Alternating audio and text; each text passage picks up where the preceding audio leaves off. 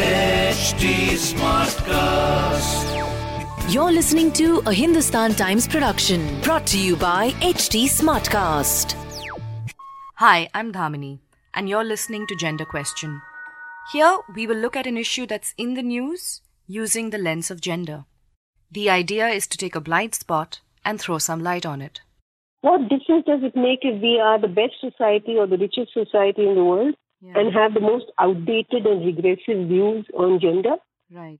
Can we really call ourselves modern then? हुआ ये कि 6 तारीख को हमारे कॉलेज का गेट क्रैश हो गया एंड अराउंड आई थिंक 100 और maybe more than 100 middle age man उन्होंने हमारा कॉलेज का गेट क्रैश करा एंड उन्होंने वो लोग डायरेक्ट गेट क्रैश करके वो लोग हमारे कॉलेज के अंदर घुस गए एंड जहाँ हमारा फेस्ट हो रहा था उस एरिया में उन्होंने एंटर करा and they started misbehaving with girls. On February 6th, the last day of a cultural festival taking place at Gargi, a women's college in Delhi University, dozens of men entered and allegedly harassed women inside the campus. According to multiple accounts, women were groped and assaulted, while security officials standing outside the college did nothing to check the influx of the mob. The matter was raised by the National Commission for Women. It was even brought up in the parliament. श्रीमान जो ये घटना का जिक्र कर रहे हैं जो संज्ञान में आया है वो छात्र नहीं थे, कहीं बाहर के लोग वहाँ घुसे थे, वो भी ठीक नहीं है. इसलिए उस कॉलेज के प्रशासन को पूछा गया कि इसमें ध्यान दें. That's our Human Resources Development Minister, Ramesh Pokhriyal, speaking in the Lok Sabha soon after the incident. The matter is currently being investigated by the Delhi police. 17 arrests have already been made, although the men are out on bail. What happened in Gargi College is symptomatic of a larger problem. At the heart of this incident is an irrefutable assumption on the part of the alleged offender. Their desire is more important than any claim a woman may have to her own body and her own space. And according to one report that tracked the attitude of over 6,000 young men and women last year, a large section of Indian youth operate from the same assumption. Sample some of the figures from the report titled Big Small Steps, What the Youth Think of Gender Equality. In all, there were 6,428 respondents. 3,364 out of them were men. 42.6% of the men felt that violence should be tolerated by women if it meant keeping the family together. 28% of the 3,064 women who formed part of this cohort agreed. 44.3% of men felt it was okay for a man to stalk a woman whom he is fond of. 27.8% of the women agreed. Remember that anecdote that our guest Jaya Sharma had shared of what one woman had said during a teacher's training workshop by Nirantar? We were doing a training with the teachers in Rajasthan, and we had shown them a documentary film by Rahul Roy, set in a basti in Delhi, called When Four Friends Meet. जब चार यार मिलते हैं. Okay. And this is a sexuality rights training. Or what? Yeah, it was a sexuality training. And so there was a scene in that documentary where there's this young lad, he's trying to patao, he's trying to basically make a move on this young woman, and she's not interested and she says no. And tail between his legs, he comes back to his three friends who kind of, mock him and all of that. And right. So anyway, the discussion after that, the women teachers were on one side, the men teachers were on the other side. And so one of the men said, yeah, this happens. And he said कि औरत की ना में तो हाँ होती है. Well, 41.4% men and 18.8% women felt that women who take sexual initiative are loose in character. The report was brought out by Akshara Center for Women, a Mumbai-based not-for-profit that works for the empowerment of women and girls.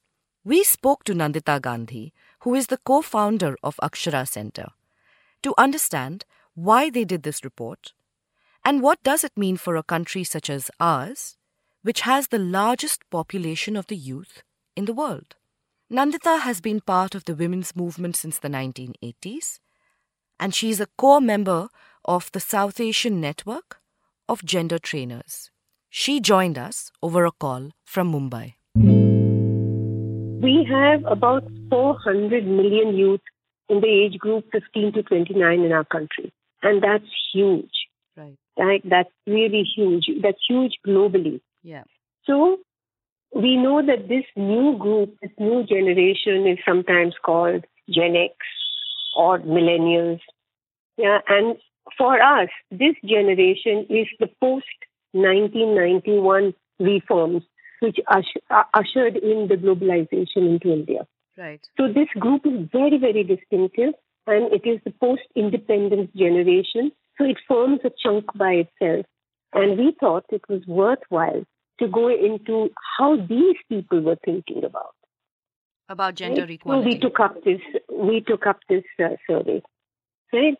Now, what usually happens is that we tend to, all institutions and organizations, tend to look at indicators like health or employment or education of youth. Yeah. But we barely or rarely go into how progressive their thinking is. So we thought we would fill in that notch, that little gap that is there. Right. Because, see, what difference does it make if we are the best society or the richest society in the world and have the most outdated and regressive views on gender? Right. Can we really call ourselves modern then? Right. So that was the reason why we took up this group of people. Right. Now, coming to what you asked, how we did the survey. Yeah. So we chose 6,000 young men and women, and we spread them out over 4 metros and 4 cities. Now, the metros are big, and the cities are, like Nagpur, Nashik, etc. Okay. They're a little smaller, but they're still big. Okay. And we only chose urban youth, because then to mix rural and urban, you're losing some of your edge. Right. And we did it in 4 zones of the country, north, south, east, west. Right. So we covered a whole, it's a very scientific way of approaching on gathering opinions and attitudes of people, that you cover as many in as big a range as possible. Right. And we asked them questions, as you mentioned, 41 of them, but we divided them into domains. Okay. So each domain covers one aspect of gender equality. The report covered attitudes in 6 domains. 1. Social discrimination. 2. Masculinity. 3. Sexuality. 4. Violence against women. 5. Paid and unpaid work. And 6. Alternative sexuality.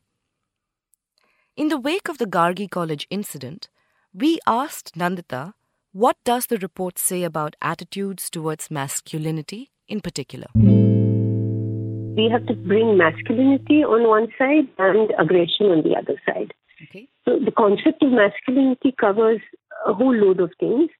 But masculinity, in the very common way of using it in language, means maleness or manliness. Which is something to do with physical attributes, like facial hair, like muscles, like the type of body you have, broader shoulders. And of course, femininity is just the opposite of that.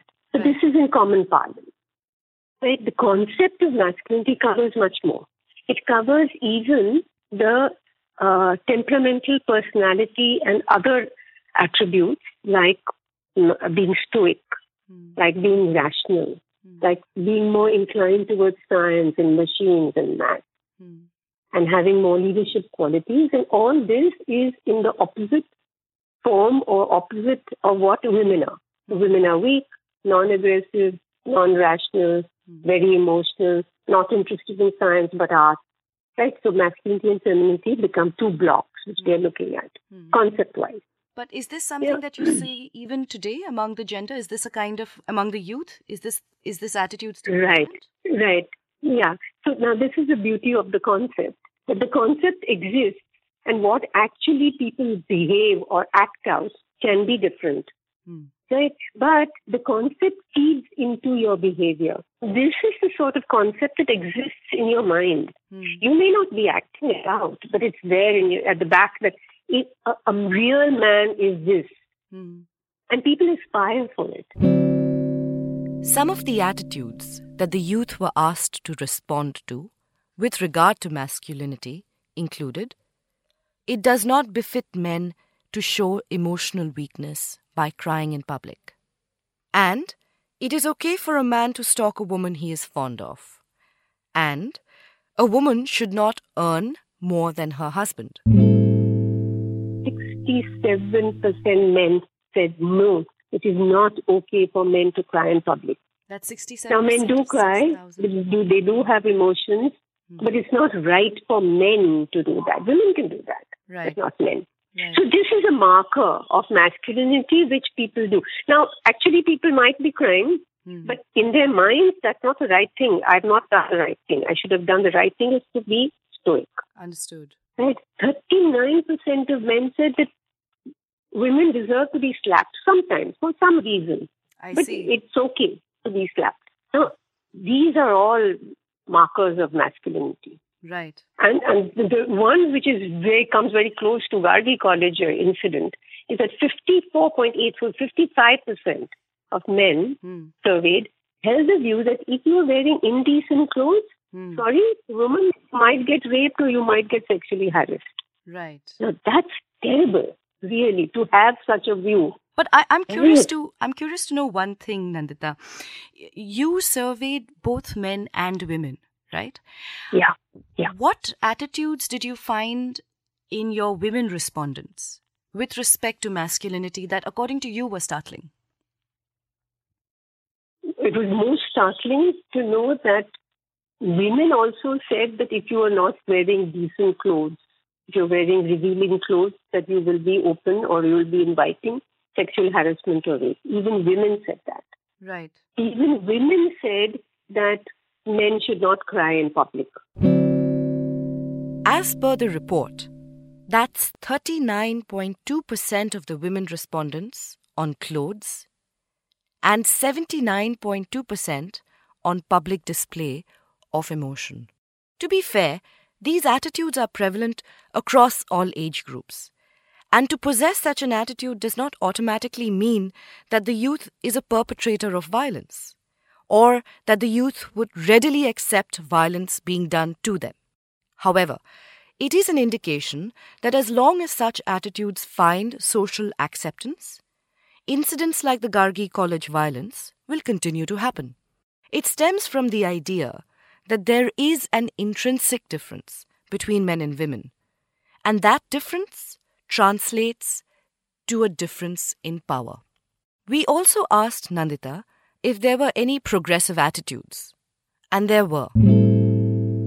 I have to say one thing, that this youth, though they gave a few answers which were terribly, terribly traditional and terribly retrogressive, there were others which were very progressive. And I think we should also acknowledge that there are certain areas in which youth have progressed.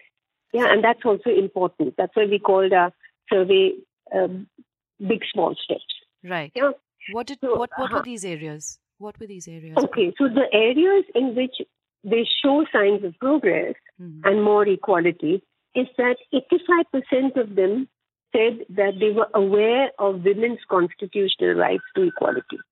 Okay. So it is not that the whole concept of equality is alien to them.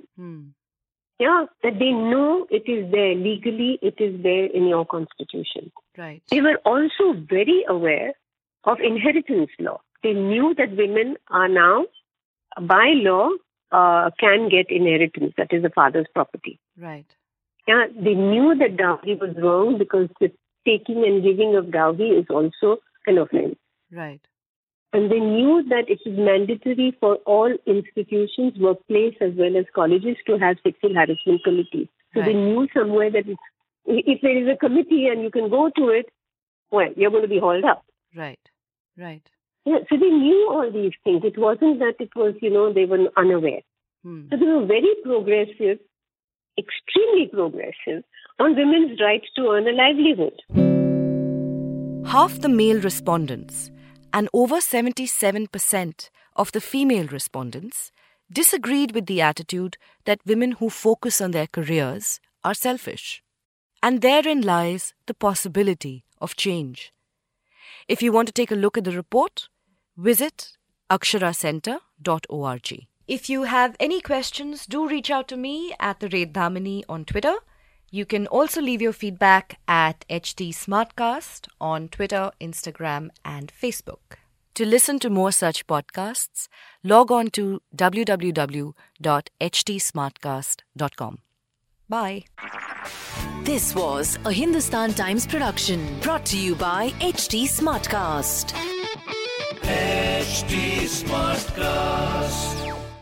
I'm Annie Apple, and I'm here to invite you to come and listen to my new podcast series, Raising a Pro. It's the most intimate sports-related conversations you will hear.